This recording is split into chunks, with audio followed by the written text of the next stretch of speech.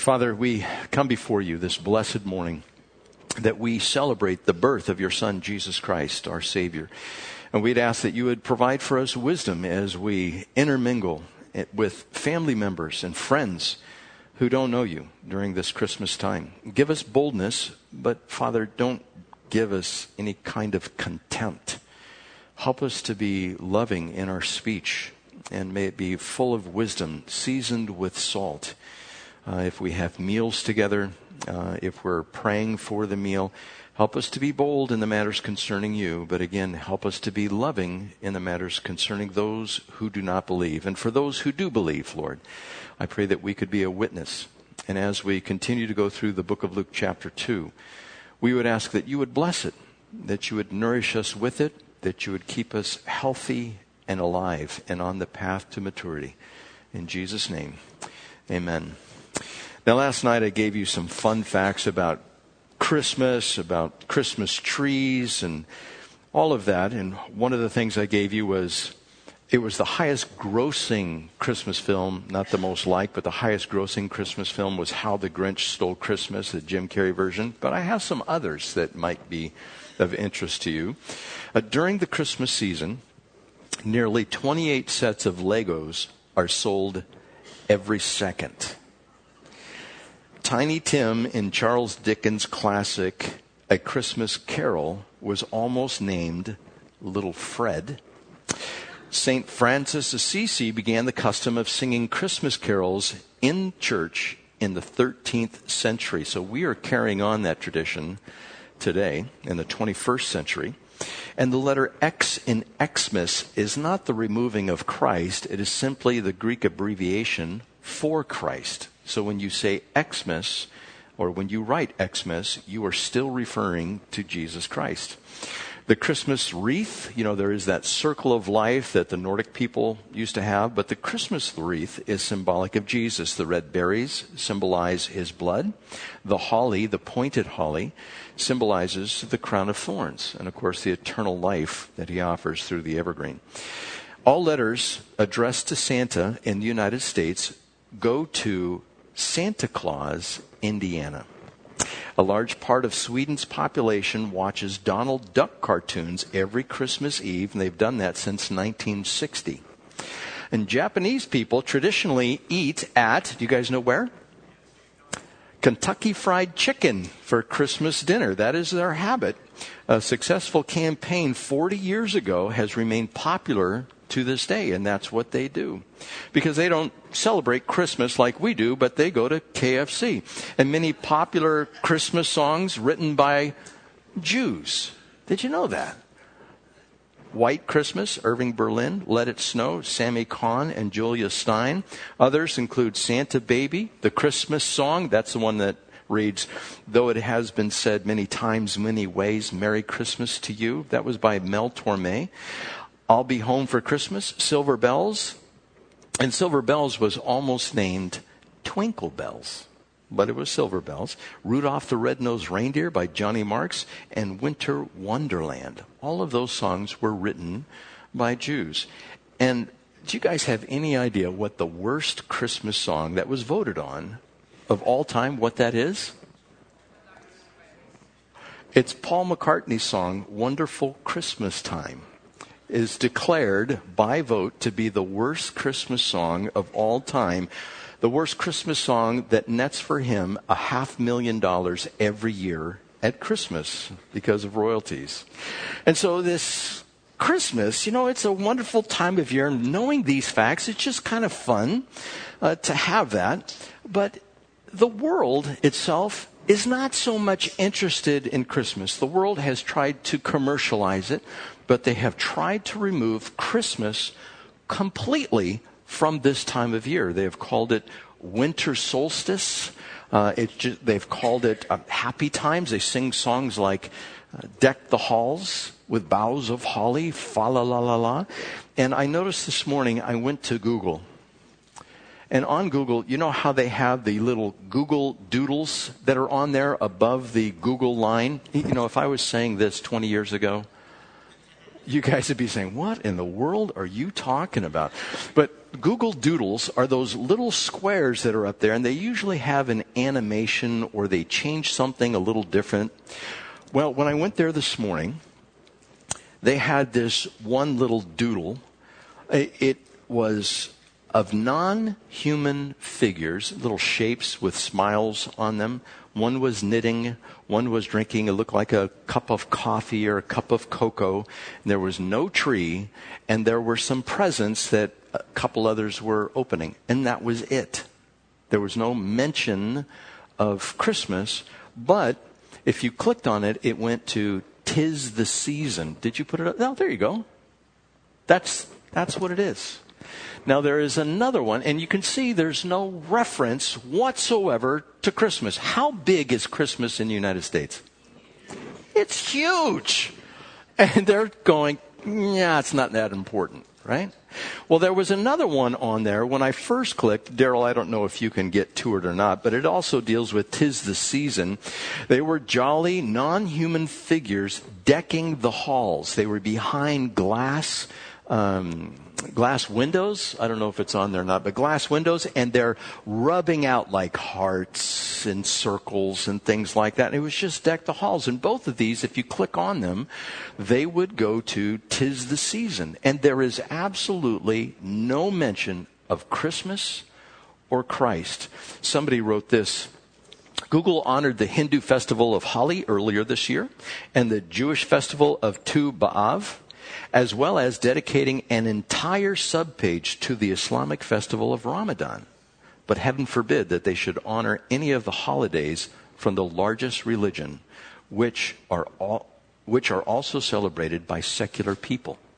They get up there with the Easter Bunny, but Santa Claus, and none of that is in there at all. So the world is really not interested in Christ. They're interested in the season. And what is there to be merry about if we don't recognize what the season is all about? It's the gospel of Jesus Christ. It's kind of like giving the gospel, but not talking about the cross. There's no reason for the good news if you don't have the cross. And that's why the cross is central to the gospel. Without the cross, there is no crucifixion. There is no remission of sins. There is no sacrifice for it. God did not send his son, and therefore the gospel is null and void. And so the world wants to take all reference to this out.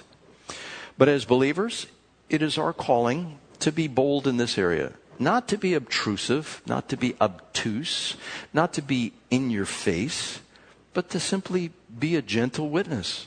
We don't have to be argumentative about it. We don't have to say things that will end up offending, because just the fact of naming Christ will offend those people which are out there. We don't have to purposely go and do it. And so in Luke chapter 2, as we went through last night, we had the census where Caesar Augustus issued a decree, and this census was to be taken. And of course, anybody in a position of authority in the government, they love money. And back at that time, there was a poll tax. If you were 14 years old to 75 years old, it was a flat tax. And you did this if you were just breathing. You paid this poll tax. Then there was an income tax. There were road taxes. There were bridge taxes. There were cart taxes. How big the cart was, you were taxed according to that. And you know, in California for us here, I don't know if you know this yet, but when you go to the gasoline pumps, it asks you to enter your mileage, right? If you use a card, it wants your mileage in there, and you can't buy the gas until you enter mileage. Do you know why they do that? They're preparing you to tax you by the mile. They want you to get used to it, and so they're going to do that. And that's just the way of the world. So these taxes are nothing new. They've been around since the time of Christ and before, but under the reign of Augustus Caesar, they wanted to make sure they just got a little more money. It wasn't the season to give, it was the season to take. Then we have the carpenter, Joseph, that I talked about, of course, and he is mentioned several times in several different contexts. And we understand that he was the earthly adopted father of Jesus Christ. But he was taking Mary to his hometown of Bethlehem. And this probably wasn't ordered by the Romans. This was probably ordered by the leaders of the Jews. And so they could keep a census of everybody according to their place of birth. And when they arrived at Bethlehem, we all know the story. There was no inn for them to stay. Or there's another name for it, but it's a name that is used for caravans going through towns and resting. And the way that those inns would be set up is there would be this center area that would be open air, and around the perimeter there would be raised floor areas that might be shelters, especially in the winter. Now we know that the shepherds were watching their sheep at night in the fields surrounding Bethlehem, which means it was sometime in the spring. They would not be out there in the winter. And over in Israel, specifically in Bethlehem, the weather is much like it is here. Every once in a while, I can remember getting snow here in Bethlehem. It's just the same way. You might get a drizzle of snow every once in 10 years, something like that. But the weather is almost exactly the same there as it is here. And so if shepherds would be in the field, would you be in the field last night? I don't think so. You would be hovering down somewhere in a tent or in a cave or in some type of house or in a shelter. And so these people would show up and they'd go to these places that caravans would come through. And of course, there was no room for them in the inn. They couldn't rent one of these rooms. And so they were probably in a cave somewhere or in some makeshift barn or shelter where the animals also would be. Or they'd put the animals on the inside. It's not clear where they would be. And this idea of a manger, even when we do little plays, we have a manger. And it's made out of wood, and it looks like a little trough, and you set it down, and the baby Jesus is there. Jesus was probably laid inside of a hewn-out stone trough in a rock. That's where he was placed, because that's where they would put the feed for the cattle. And the cattle would go up there all sloppy and slobbery, and they would eat in there, and Mary gave birth to this baby, who's God, and you're going to place him in this animal trough. Now, these swaddling clothes, it says in the NIV, which I read, it's just clothes. They wrap them in clothes. It's really not clothes.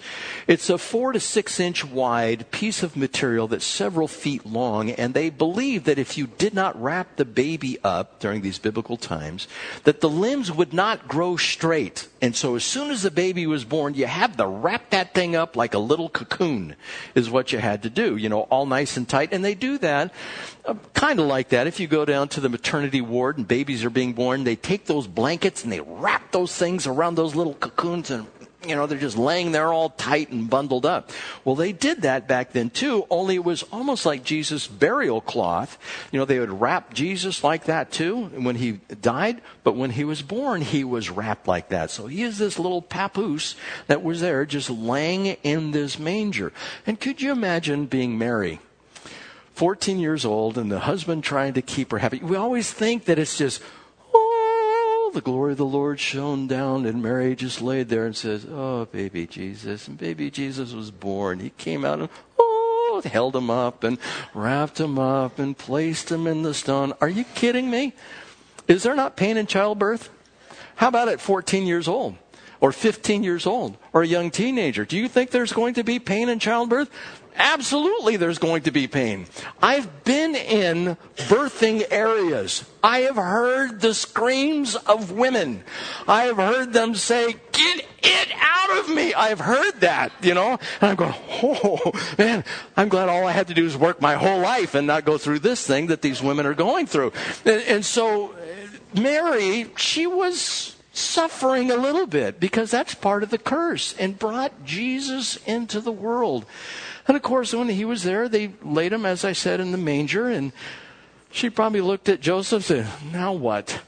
What are we going to do now? We're out here. It's a tough condition. And having to travel, and she was, we have this idea, and I've mentioned this on other Christmases before. It's depicted that Mary's on a burro, on a donkey. Nowhere in Scripture does it say that. Could you imagine being a pregnant woman, fully pushing maximum density, having to walk 80 miles? He had to take his bride 80 miles. And how would she be walking? Would she be walking like this? Or would she be walking like this? the whole way, saying, Joseph, hold up a second. And she'd have to sit down, and rest. And it took them a while to get there. And this idea that our media and books and pictures and everything has depicted, it's not how it was. And the 3 wise men, I'd mentioned them briefly, they came 2 years later. They were not there at the manger scene.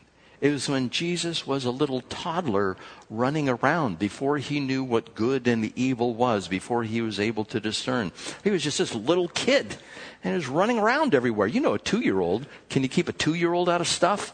No. I mean, in your house, they're probably getting into the cabinets and pulling out the pots and pans. We actually have pictures of one of our daughters inside the cabinets, just yanking stuff out in there. And that's probably how Jesus was too, as a curious little guy, just working around. Mary, at that time, with the number of children that they ended up having between her and Joseph, she might have been pregnant again, at that particular time with a 2-year-old. So imagine what life was like for her.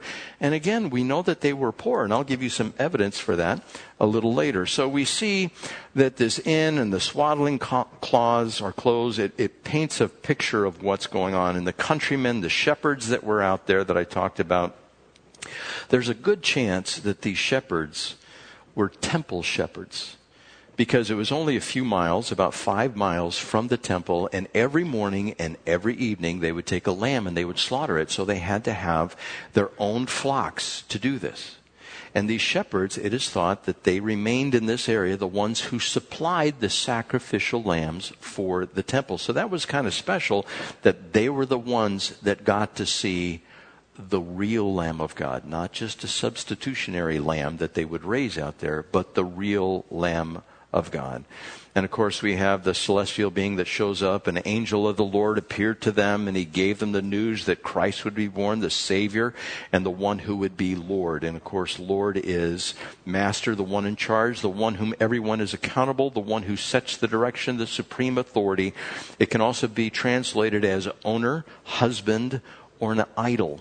And that's who the Kyrios in the Greek is speaking about. And verse 13 says, suddenly a great company of the heavenly host appeared with the angel praising God, saying, glory to God in the highest, and on earth peace to men on whom his favor rests. Now, who are those people on whom God's favor rests? It is those who believe. Those who do not believe, there really is never peace that is extended to them. The world is in a state of precariousness, or there's danger, which is there. They're never at peace. The thing that we need to be at peace with is the day of our own demise, because there is this fear of death that the world has. I've experienced people that they do not want to look upon a loved one who has died.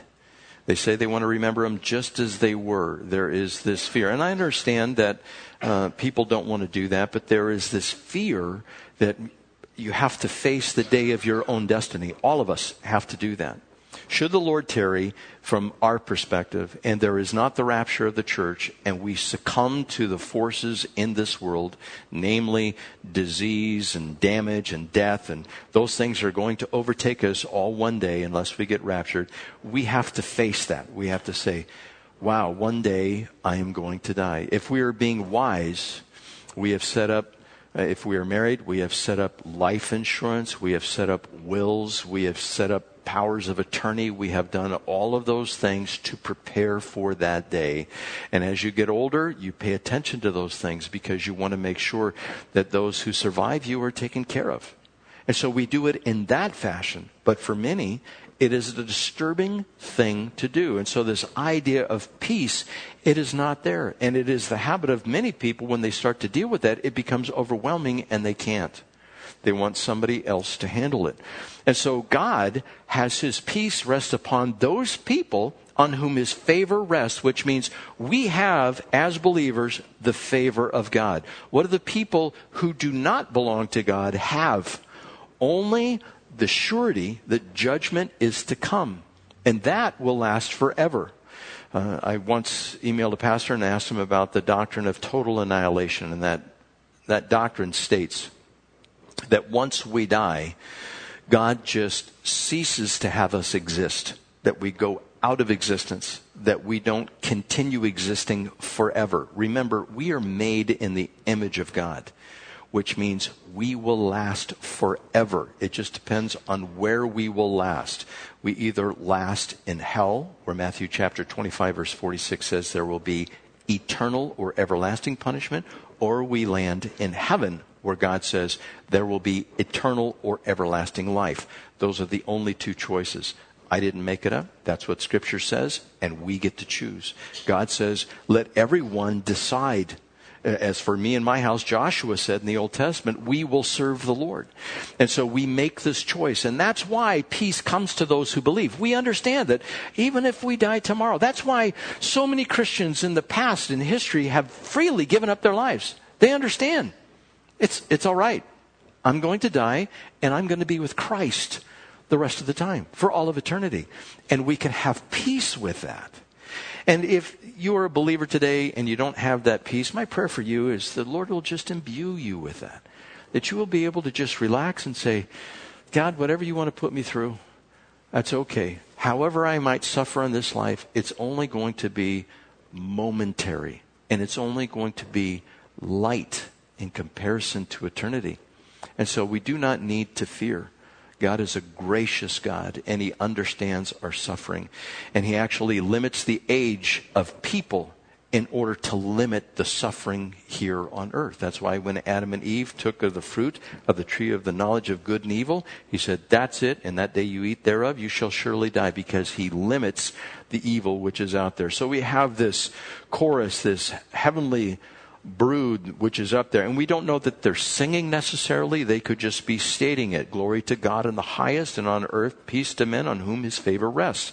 Verse 15 says, when the angels had left them and gone into heaven, and by the way, sing something like that. How do you watch them go to heaven? Does the sky open up like a scroll? Just whoosh. What would that look like? And if it's at night, and maybe the moon's out, maybe it's not out, how bright would it be if heaven is opened up? You know, it's like some of these movies. You know, the light that just shines, it's so white and bright and all-consuming. And you see that, what would you think? These shepherds were so affected. They go, let's go see. You know, what's up with this kid who's born, this baby? Let's go find out. And so they were certainly impressed enough to just pick up. When the angels had left them and gone into heaven, the shepherds said to one another, let's go to Bethlehem and see this thing that has happened, which the Lord has told us about. So they hurried off and found Mary and Joseph and the baby who was lying in the manger. When they had seen him, they spread the word concerning what had been told to them about the child, and all who heard it were amazed at what the shepherds said to them.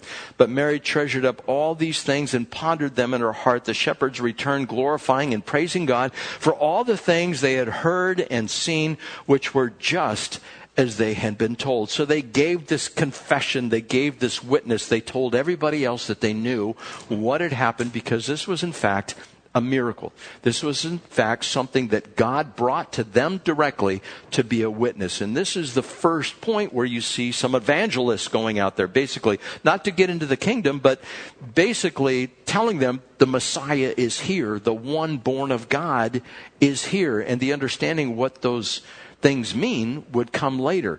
And so they are bearing witness to the truth. And we are also called to bear witness to the truth, not just by our lifestyle, but also by our words. Now, I've heard this too, from the lips of people where they think it's all right, and they say, I'm just going to be a witness by the way that I live. You got to trust me, no one gets into heaven by looking at the way you live. They get into heaven by what you say. You must live such a life that they have interest, that they say to you, so what's the deal? Like, for instance, have you ever had anybody come up to you and say, so why don't you cuss like everyone else? Or maybe you do. I don't know. Maybe you should probably cut that part out of your life. But have you ever had somebody come up and ask you, why are you so happy all the time? Well, maybe you're not happy all the time, and maybe that needs to change too. But this idea, we're supposed to be a witness with our life, but it's what we say that ends up leading a person to Christ. And so we have to be prepared to give a reason for the hope that lies within. Of course, this is in 1 Peter chapter 3. It says in verse 15, "But in your heart set apart Christ as Lord, always be prepared to give an answer to everyone who asks you to give the reason for the hope that you have. But do this with gentleness and respect," which means we have to be disciples. We have to know what the Bible has to say. And you might say, well, wait, I have an objection. He was talking to the church. No, he was talking to the entire church, because back up in verse 8, it says, "Finally, all of you." Right before that, he's talking to the husbands in 1 Peter chapter 3. But then he goes on to say, "Finally, all of you who are inside the church, be ready to give a reason for the hope that lies within." So if we are being disciples, God wants us to do this. Now again, if this lifestyle, if you believe it's just the lifestyle that will enable you to be that witness for Christ, we are mistaken in that type of view. Romans chapter 10 verse 14 says, "How then can they call on the one they have not believed in? And how can they believe in the one whom they have not heard? And how can they hear without somebody preaching to them?" In other words, they have to say something. "And how can they preach unless they are sent? As it is written, how beautiful are the feet of those who bring good news." We are sent to the neighborhoods, to the people in our communities. We are all supposed to do the work of an evangelist, even though we are not evangelists.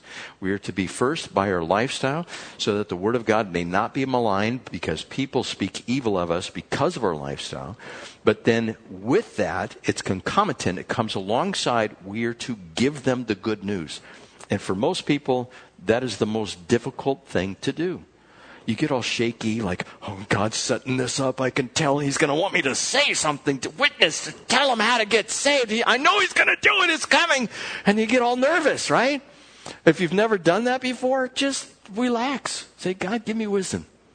Help me to say something that is poignant, pertinent, lucid, that they will be able to grab a hold of, that they will relate to." And so we need to be those witnesses to people who are out there. And not everybody can be witnessed to. Don't go out there and give a stranglehold to somebody. "You need to hear this. Pastor Bill said so." You know, just relax. God will create the environment for you. People will ask questions. It could even be today. When you get together with family and friends, maybe they will ask you, "So what about this Jesus? You went to church today? It's Christmas, right?" Just as a side note, I know of one church that canceled service today. And I thought to myself, what's the point? Isn't Christmas about Christ, Mass?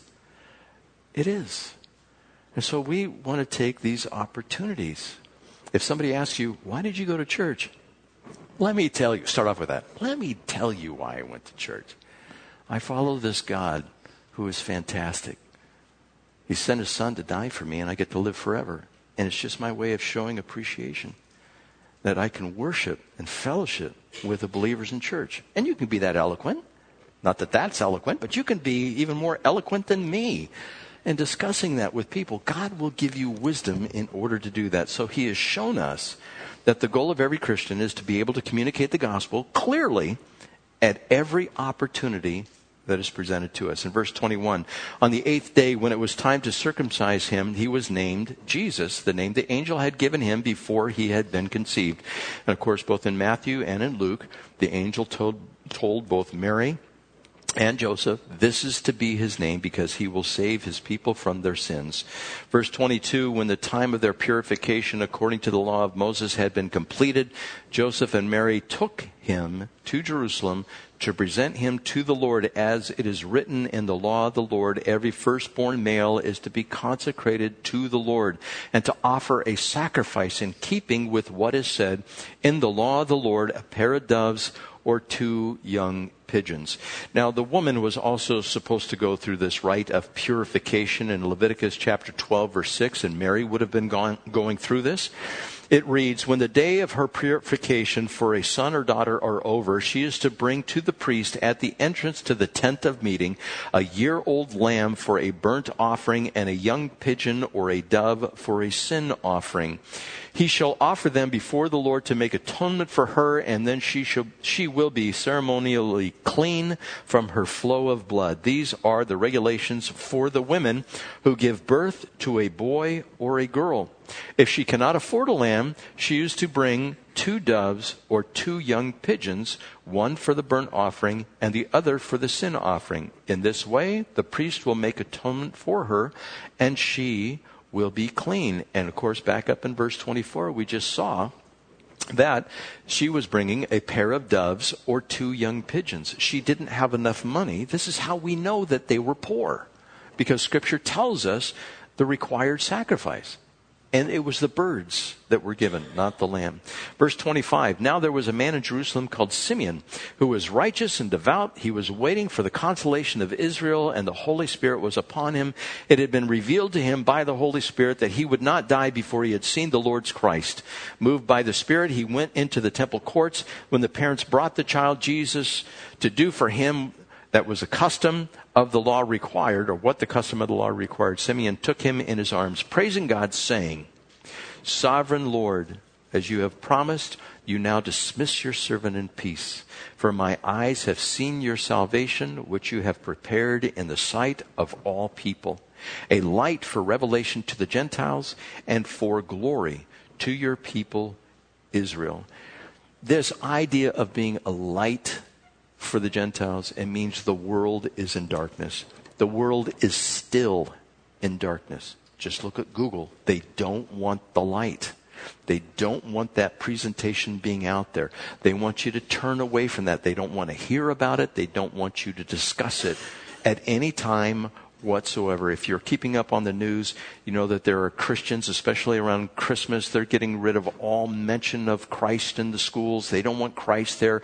After all, it's the separation of church and state. They even got rid of a Charlie Brown Christmas in one school, all the little artifacts in Charlie Brown, because, Linus, he quotes Luke chapter 2, and that's just unacceptable inside of a school setting. Remember, I told you last night, if you were here, the Jewish woman who was the choir director, Mrs. Stewart, who is having us sing Christmas songs in a secular school.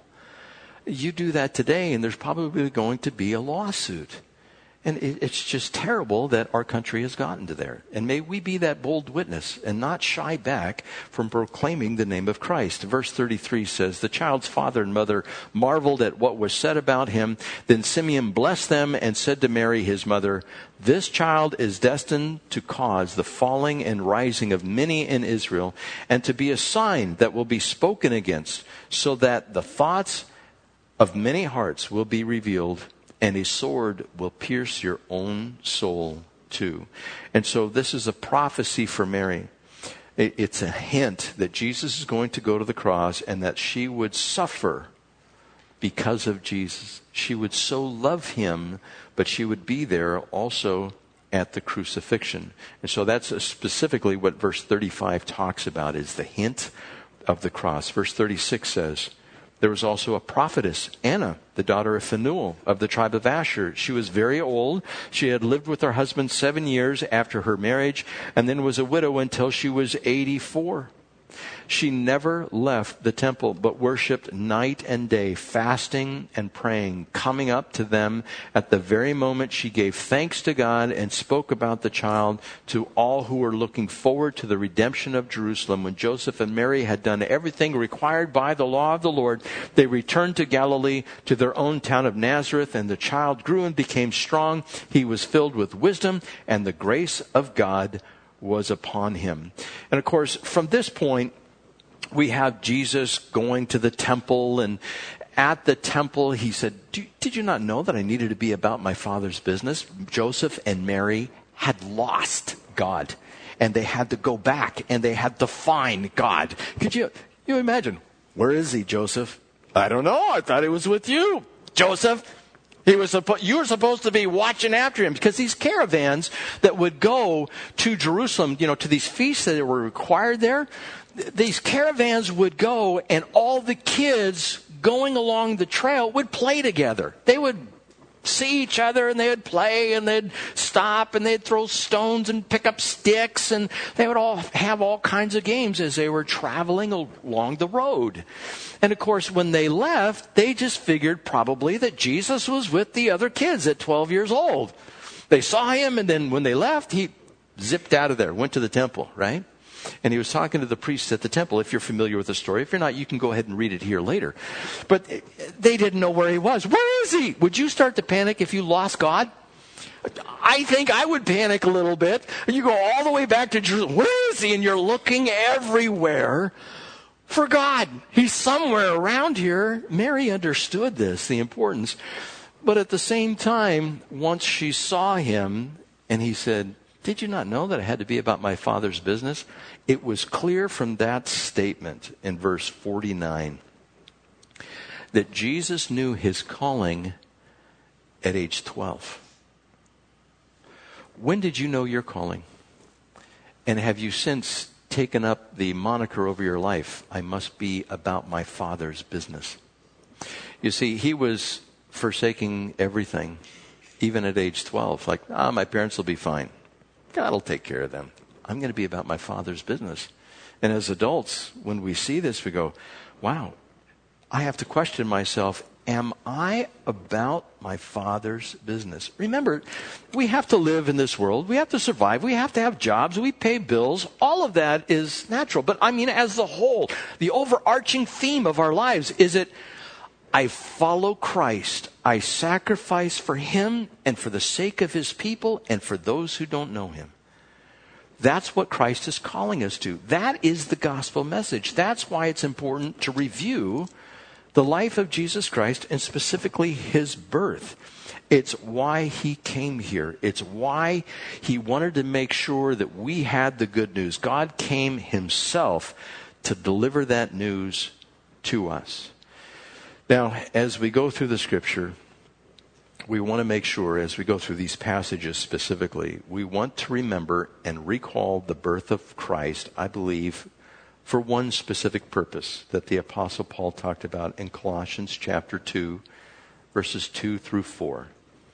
He wrote to the church at Colossae, and he writes, "My purpose is that they may be encouraged in heart and united in love, so that they may have the full riches of complete understanding, in order that they may know the mystery of God, namely Christ, in whom are hidden all the treasures of wisdom and knowledge."